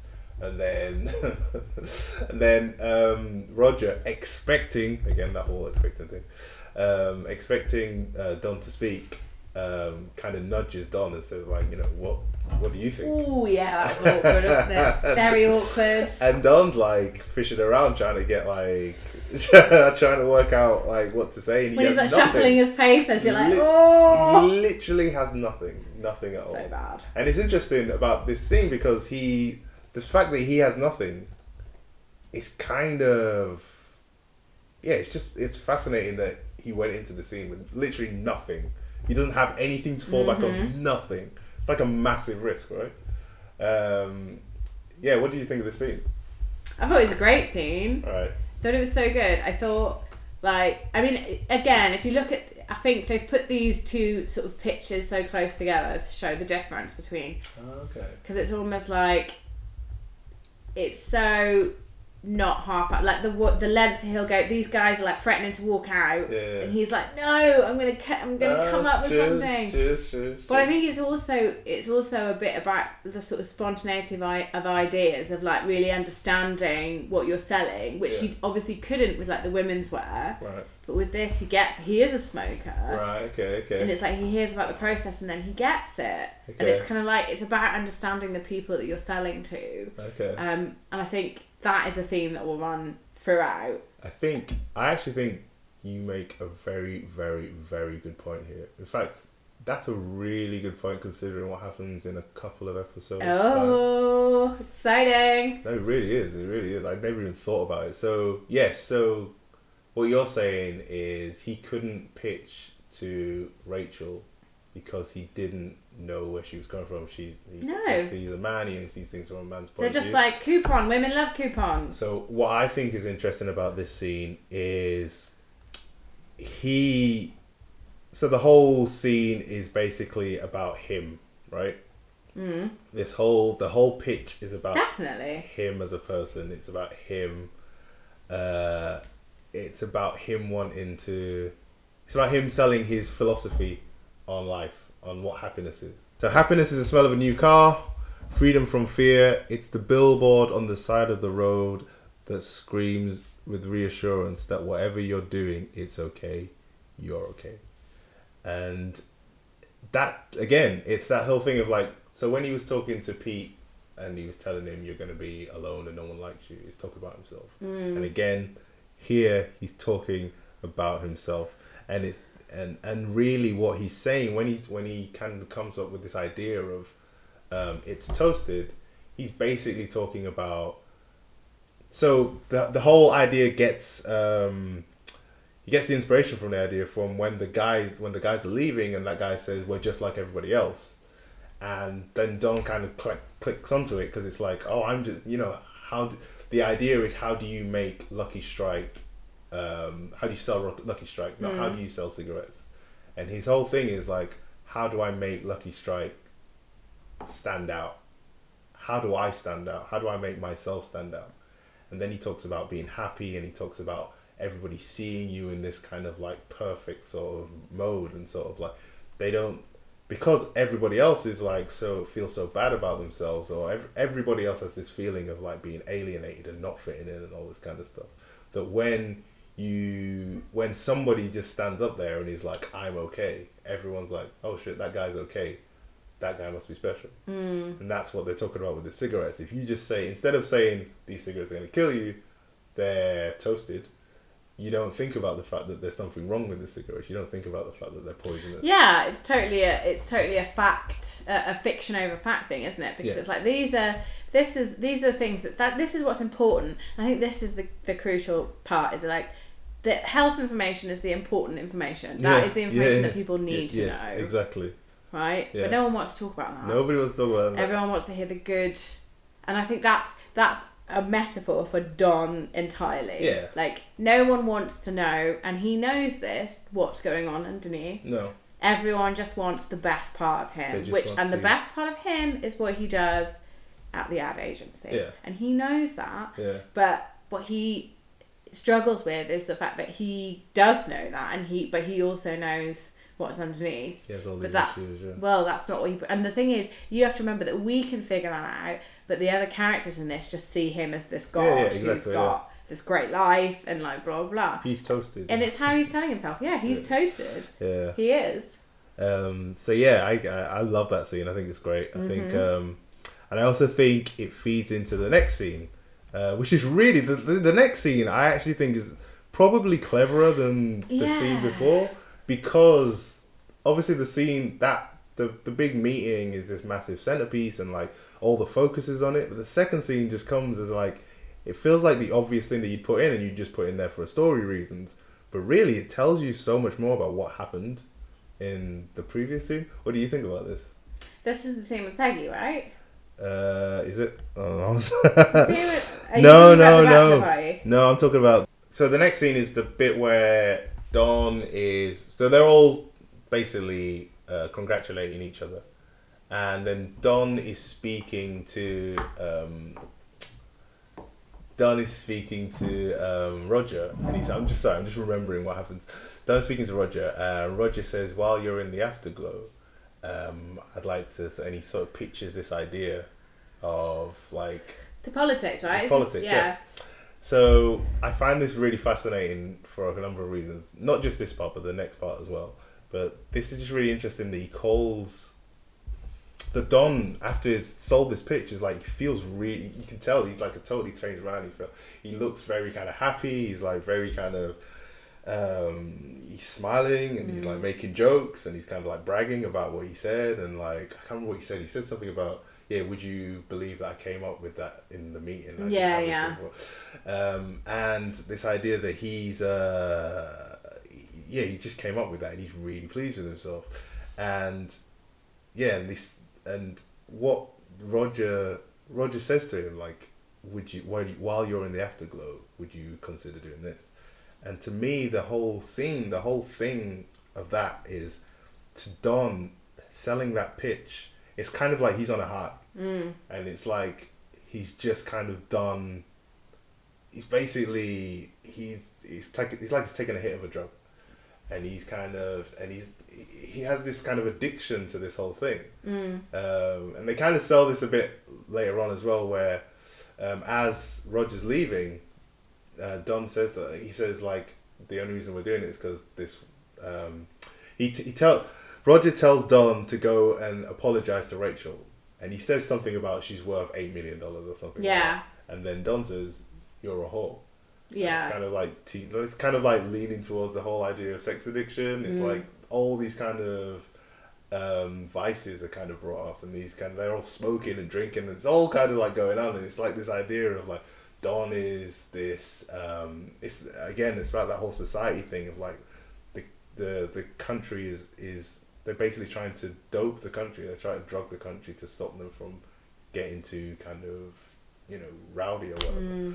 And I just think that's really cool. I just think the way that kind of like plays out is really cool. But I mean, ultimately as well, I think what you're saying is it's like it's a drug for them as well. Like this whole lifestyle. Yeah. This whole ups and downs. Yeah. Because you have to have the downs to have the ups. This is true. It's like you almost need I can't think of anything, this is really tough, like I'm vulnerable or whatever you said earlier. You almost need that in order to have these extreme highs, these extreme indulgent moments, and then suddenly these crippling lows. And it's kind of like, I think there's fear with that, because it's almost like when you're high, it's almost like, let's say he was a drug addict, it's almost like this bloke's coming up to him going like, well, try this drug and try this drug, and he's like, yeah, okay, yeah, exactly. But then actually there's going to be a come down when he's like, can I do this? Am I good enough? And it's kind of interesting that kind of goes against what Rachel was saying, not Rachel, sorry, Midge and her, you know, puppies, and like kind of like just being relaxed and just kind of enjoying her life, because she doesn't have those down points. She knows what she has to do, and it's easy, and it's just boring. But she's kind of cool with it, because she's taken that risk of sort of like not working for a big firm, but now she has. I mean, obviously in real life it'd play out differently. I'm sure she's worried about where her next commission's coming from. But in that scene, the idea is she's pretty safe, and she doesn't have those ups and downs. She just has a very sort of simple, idyllic, boring life. But yeah, also in this scene is, I feel like, you know, I was saying before about how Don sort of distinguishes himself from everyone else. I feel like this whole, so there's a bit in this part, this scene where all the guys come in, and I timed it. They're there for like a minute. All the guys, they come into the thing for a minute, and Don says something to Pete about, what does he say? Oh, that's it. There's a joke in this that's really cool. The joke about the photocopier. Oh yeah. And everyone laughs at that joke as if it's just this kind of, it's kind of like a nod to they don't have photocopiers yet. But really, I feel like it's got more to do with the fact that everybody in that room looks exactly the same. And Don's the only one that kind of stands out. And he's the only one that stands out because he doesn't go to this party. And he kind of distinguishes himself, and he's different. Yeah. And it's just saying, like, Don is a totally different person. I think there's more to it than that. I think there's more to it than that. I think it's almost like he doesn't... The thing is, I feel like Don is one of those people. Okay. And he knows that he is one of those people, but he doesn't want to be one of those people. Okay. So I think he purposely segregates himself from a lot of this stuff, because he can see them. Because there are moments where, you know, he is still a drinker. He is still like, you know, they come in and he's just like laying on his chair or whatever, like doing nothing. And I think there is an element of him that is like, obviously he's a womanizer. Obviously he has all these same values that they have. But he doesn't want to admit to himself that he's like them. I think that's what it's more about. So that's really interesting, because also in that scene, there's loads of stuff in this scene. There's a bit where, so they talk about the report that the doctor, what's her name? Dr. Greta Gutman. That's her name. Dr. Greta Gutman gave, and like the Pete stole. Oh my god, that bit. We didn't even talk about that bit. Oh my god, Pete, you little sneaky devil. The bit. So the fact that so this is really interesting. I don't know if you noticed it, but as they're talking about it, so Don says something like, I don't agree with this. There's nothing in that meeting. There's nothing in that report that could have helped me, or something like that. And then Pete says, "Well, I think it was really helpful." Something I can't remember exactly, but as he says, "I think it was really helpful," Peggy comes into view, like, and it's almost like perfectly aligned. It's like it's kind of right, hard to miss, and. What I think is really interesting about that is what happens later on in the episode. We might as well just say it. The fact that, you know, Don is married, and he's kind of, you realise that he's kind of, you know, like we've said, he's like doing all these like self-destructive things. And the fact that they're kind of both not fighting over her, but like they're kind of, you know, there's like a tussle between them over Peggy, and it's just this idea that I don't know, they feel it. I don't know. There's a risk there. There's something about them sort of not doing the thing that they're supposed to do, and I don't know what that is. I can't really work it out, but I just like that idea that Peggy has some sort of, I don't know. In that moment, Peggy kind of. Represents something, but she does, and I'll tell you what I feel like she represents is that so Don should have possession of her, which is why what happens next. Right. Okay. That's the natural order of things. She is his secretary. She is technically his property. Yeah. So Pete obviously wants that because Pete wants to be Don. Okay. However, this isn't actually about them. Right. It's almost about Peggy. Right. So Peggy is, like I say, I think there's a parallel between her and Don, because then obviously she puts her hand on Don in that scene, and it's her way of almost. So she puts her hand on him, and then she's like, I don't want you to think I'm that kind of girl. Yeah. But the action would suggest otherwise. Yeah. And then again, what happens later on in the episode is that she does the exact thing. Yeah, totally. So it's almost, I feel like she doesn't know who she wants to be. Right. It's kind of like the struggle is okay. between Don and Pete, is that she doesn't have that simple journey of that she is owned by the person who should own her. Almost doesn't want to be the person that would own her. Do you see what I mean? Because he doesn't want to be one of those crowds. He doesn't want to be the person in the office who like flirts with all the girls and stuff. He's got his own life. He's separate from that. He doesn't want to be a madman in terms of what they represent. Okay. Whereas Pete is everything that a madman should be. So Peggy sort of accepts that that's her role and wants to fulfill that role, but she also doesn't want it either because she's not that kind of girl. Okay. So I feel like it's such a complicated thing. Yeah. It's so complicated, but I think it's about both of them in a strange way. Yeah. Pete is just doing, I think, what he thinks he should be doing, exactly. which is trying to mark his territory and basically peeing over Don's pee if he was a dog. But then also I think that Peggy is also doing what she thinks she should be doing. Like, because earlier on in the episode, Joan told her that, you have to. She didn't really say it out loud. She didn't explicitly state it. But the idea is, you kind of give these guys what they want, sort of thing. And so she does that. She does what she's supposed to do in the same way that she went to the doctors. Yeah, but that's because the whole way through, I don't know if you haven't written it in here, so maybe it's not this episode, but isn't there a scene where she is introduced to the women who are doing the telephone lines? And it's like, she goes in and one of the women says to her, Don would like it if you wore this. Yeah, totally. And it's kind of like she's being told that Don is effectively her owner. She belongs to him, but Don doesn't want her. And also in that scene, I should have wrote it down, but I totally forgot. So in that scene, there is also that thing again of her sort of, she's got all these presents, and that Jones basically told her to give to these people. She gives them to these people, and then they just make a really horrible thing about her legs, and like you can see on her face she's like really shocked and like just really. But they think they're being helpful. They do, but that's the thing is that is how, compared to, if you look at how women work in this and how men work, like the women are trying to be helpful. Totally. In the sense that, I get that, yeah.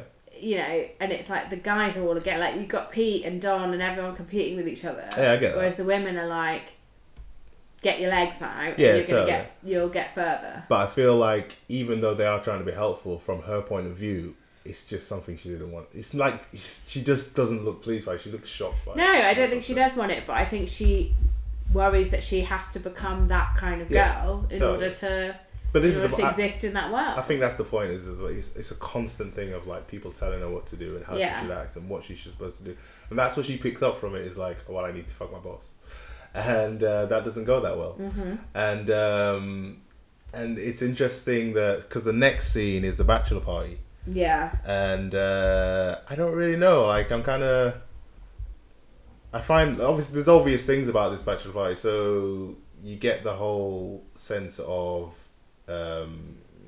guys being guys and all that kind of stuff. And again, this idea of these guys acting the way that people think they should act. And then you got Pete kind of like coming on really heavy with this girl because he feels like he should do that. Yeah. And then getting, again, like Peggy, getting basically rejected.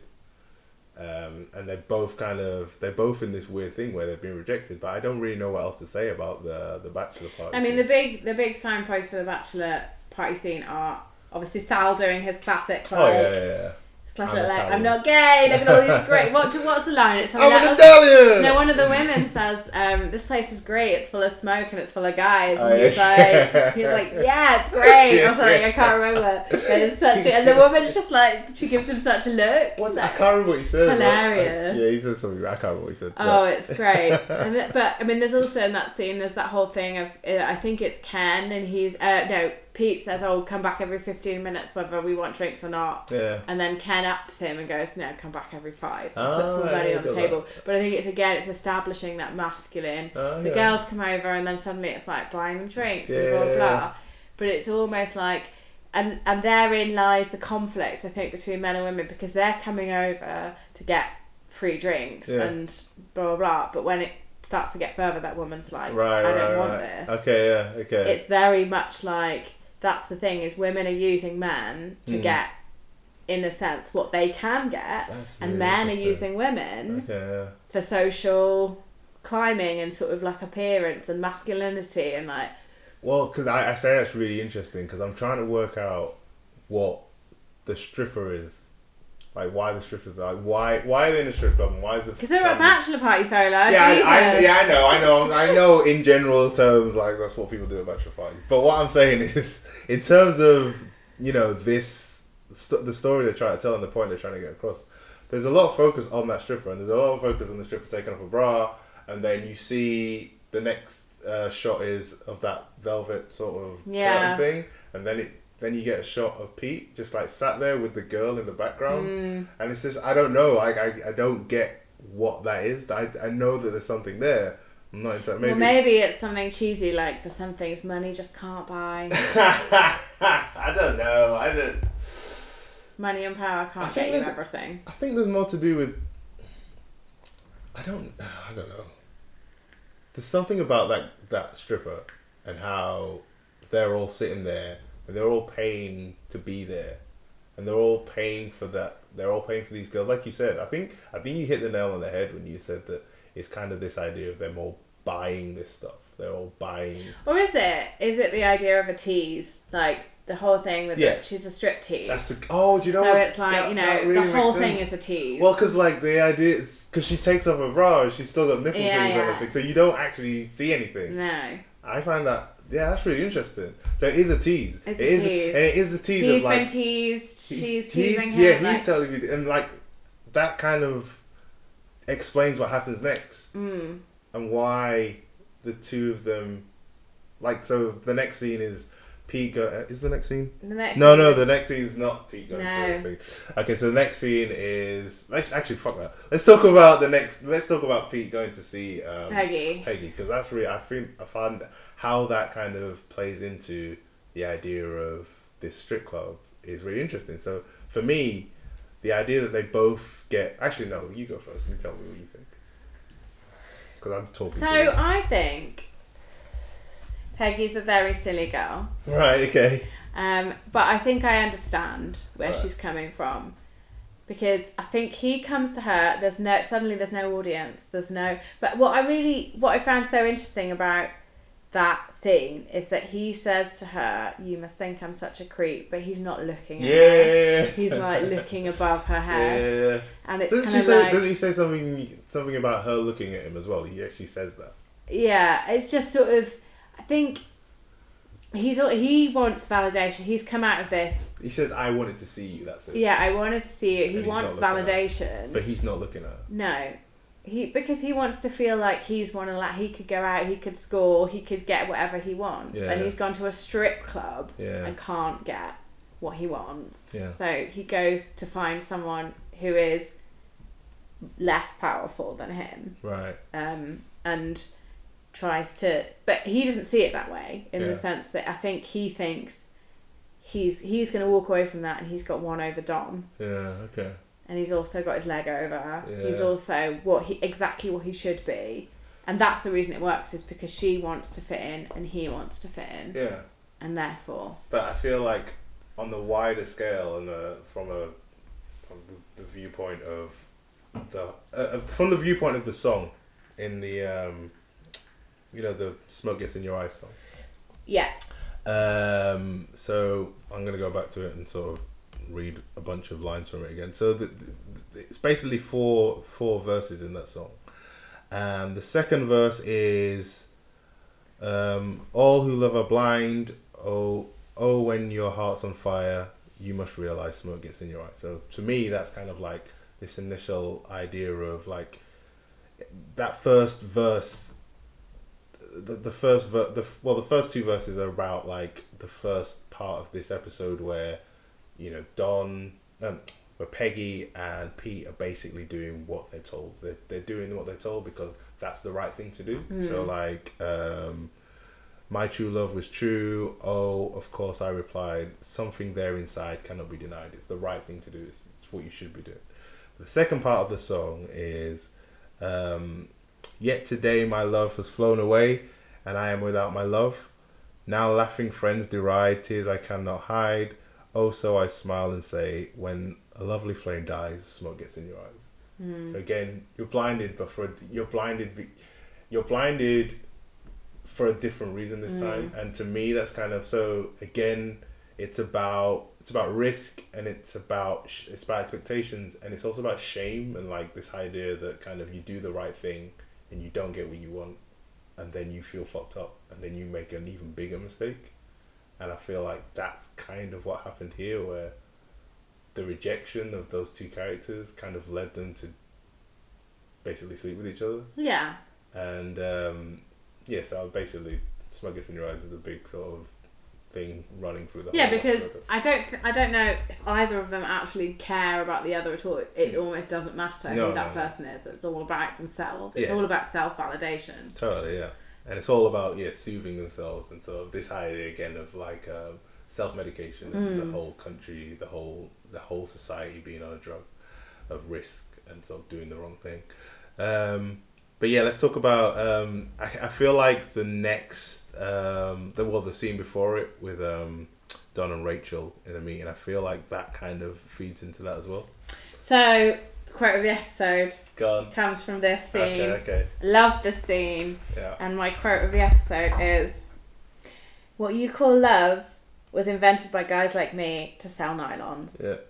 Because I think that's basically the whole point of this episode. Is it's like these men feel like they can control the world, and not just in a sense of like money and masculinity and power, but also through emotion. Right. Okay. But also through like, this is how powerful we are, that you are not married because you're looking for that thing that doesn't exist, that we told you existed. Right. And I feel like that is such a ridiculously powerful thing to say. Yeah. It's like she's sitting there saying, "No, I didn't get married because I haven't met the right person," and that's like almost her choice. Yeah. And again, he takes that power off her because he says, "Well, you haven't found that kind of love because I invented it and it's not real." And it's like, I think that it's such a good scene because you could tell she sort of knows what he's saying. Yeah. But I think that's a huge thing that's up for debate, because I feel like that's as relevant now as it was then, like with movies and everything. Yeah. What do you think about the way she responded? I can't remember how. I was so like, whoa, deep, Don. That's some deep thinking. So here's what I think about this scene. I think that Don comes into this scene, and so basically I had that theory that the roles between the two had been switched, and like, you debunked it. It might not be true, I don't know, but like the start of this scene is really heavily focused on their drinks, and Don has his old fashioned whiskey. Yep. And she has a Mai Tai. She's it's a great choice. The girliest drink you can possibly imagine. Like, Mai Tai is a pretty strong cola. I can imagine, but it looks very feminine. Let's just say, and like there's like a plant growing. It looks like it does, and so for me, this idea. So they've gone back to their original roles in my mind, and now Don is basically. Don's walked into me. He's very cocksure, and he's very kind of like he apologizes, gets that out of the way, and then it's like he goes in for the kill. Right? He's gonna sleep with this girl tonight, and he does that whole thing. It's like, "Why aren't you married?" And she says like, "Because I haven't found, I'm not in love," and all this kind of stuff. And then he says what he says, like, "I invented love." you know, and then he gives her this big sort of speech about how he invented love and love doesn't exist and everything. And he's really confident, he's really cocky through the whole thing. And then Rachel kind of looks at him and goes, oh, I didn't realise it before, but you're alone and you don't. And for me, she just cuts him down. If you watch Don after that, he's a totally different person. The air's gone out of him. He's like, she's kind of nailed him. She worked out exactly who he is. And I feel like when Don was doing that speech about the nylons and everything, to some degree, actually no, to not a degree, the whole point is he's talking about, so again, back to the song, this whole song about this idea of love being this true thing and undeniable and this strong force that kind of like forces you together and he's basically describing this idea of love that is being sold to a lot of people and a lot of people believe in. True, yeah. But she doesn't believe in that kind of love. That's not what she meant when she said, I haven't been in love. She meant connection. She meant just kind of like, you know, hanging out, just kind of like being together and, you know, that kind of, you know, yeah, real you're right, love. Actually. Yeah, 'cause he describes it as being like thunderbolt love, doesn't he? And that's what love is to him. Yeah. And that's not love. And that's a love that they claim to have created. Yeah, exactly. That whole idea of that, and that because he doesn't believe in that, which is why he struggles to connect with people. Well, does he not believe in it? Because the thing is, unlike Rachel, he is married, so at one point he must have believed in it. Well, no, he doesn't. But that's the thing, is he doesn't have to believe in it because he married thinking that it's not a real thing anyway. So he'll just marry whoever. I don't believe that. You don't believe that? I don't think he really loves her? No, I don't. But I feel like he married... Well, so here's the thing. So let's think about like the fact that they're married. The fact that he married someone. He went out and married someone. He went out Yeah, because he's supposed to marry someone. Exactly, because you're supposed to marry someone who gives you that kind of... That feeling. No, because you're supposed to marry someone. No, because I don't think he would go out... I don't think he'd marry someone and... See, this is the thing. I think this is kind of like the way we view the character Don, and I guess I'm viewing him from a male point of view, maybe a bit more sympathetically than you are. Maybe. And I feel like even for Don to get married, Don is a very private person, and I feel like he would at one point, especially understanding his backstory as well. At one point, Don would have believed in that idea of the thunderbolt of everything. That's why he's able to sell it. And so he married Betty. He married Betty on that promise of this true love, this one thing. It goes back to the song again. He married Betty on this promise of this true love, this thunderbolt thing. And it didn't work out. And that's why he's like sleeping around and he's meeting all these other people. And that's why in his mind... he's taken this idea of love and said it doesn't exist because it can't exist, because if it did exist he would have it. Yeah, but I feel like that isn't true, because if he'd had that love then he would know that it did exist in the first place. I guess so. I guess the reason I'm saying that is because without going into too much about Don's background, he would I guess it depends on how you feel about love itself. Yeah. So to me, actual genuine love, and I say this as a single man in his 40s, so don't take anything I say as like, you know, the truth or anything like that. I don't really know what I'm talking about, but love really, when you sort of boil it down, is essentially like a connection between two people. Absolutely. No, I 100% agree with that. And it's not this kind of like, it isn't this kind of thunderbolts and lightning thing. The thunderbolts and lightning happens for whatever reason. We could say it's like this whole hit of a drug, right? It's this kind of like this feeling of, for 1 second or for a moment, you feel like you're on top of the world, but then that fades. And then what you're left with is this like authentic feeling of love, which is just kind of like a connection that's kind of boring. And I feel like Don has that with his wife. He's kind of like, he had the whole thunderbolts and lightning. I genuinely believe that he wouldn't just marry someone because it was the right thing to do. I don't think it was the right thing to do. I think it was the expected thing to do. Yeah, exactly. I do at this point, and like I say, I know less than you at this point. Yeah.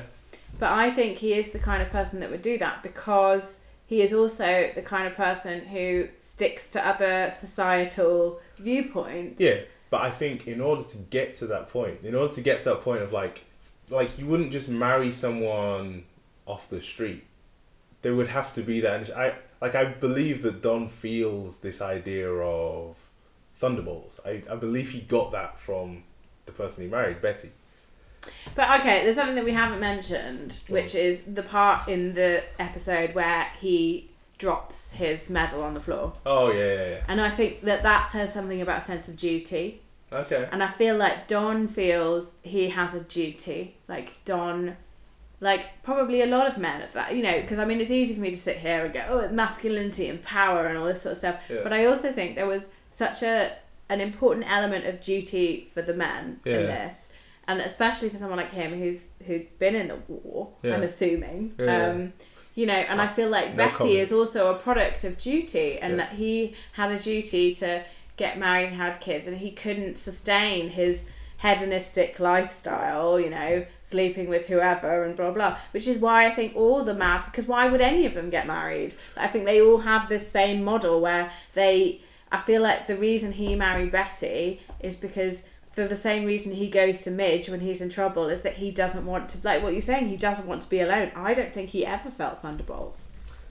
But maybe I'm wrong. Maybe I learned something. Who knows? Don't know. I guess me saying that he definitely felt thunderbolts is kind of, that's me putting stuff in there, as me projecting stuff onto it. So is that never confirmed then?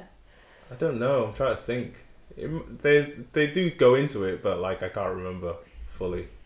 I've always felt that in order for him to, considering where, I'm not going to spoil it, but considering where Betty comes from, and considering who Betty is, and considering who Don is as well, I imagine there was thunderbolts, and I imagine he got something out of it. Oh, okay. But I don't think. Yeah, I just don't think it lasted. And I don't think that and he's kind of in a weird place now where he can, it's not that, I guess, and again, I probably get hated for this, but I don't totally hate Don. And I know he does shitty things. But everyone does shitty things. Yeah, and I feel like, and I'm not saying that the stuff he does is good, I'm just saying I can kind of see where he's coming from in a way, and what he's. I don't think he's out there trying. I don't think it's a calculated. He's not. Basically, Don isn't gay, right? Don isn't married to. Don isn't like someone who would marry someone just because, for appearances. He's married to her. But I mean, you're misunderstanding me though, because I'm not saying that he doesn't love her. Right. I'm saying that the kind of love, the Thunderbolts love, doesn't exist. Yeah. I'm not saying he doesn't love her. I'm not saying it exists now. I'm saying it did exist once. But I don't know about that. That's the thing. Right. I feel like he wouldn't say a sentence like, I invented that kind of love, with it being a fact, because otherwise he'd be like, you're searching for it, you might find it, but it's not going to last. But instead he says that love doesn't exist. Oh, okay. That's what he says. So, okay, that makes sense to me. I guess the way I'm saying... You're just very optimistic, though. The way, I guess the way I read it is that he did... he felt it once, and it didn't work out, and now he's too afraid to kind of feel it again, if that makes any sense. All right. And it's kind of, I don't know. It's kind of... We don't really know, do we? We'll never know.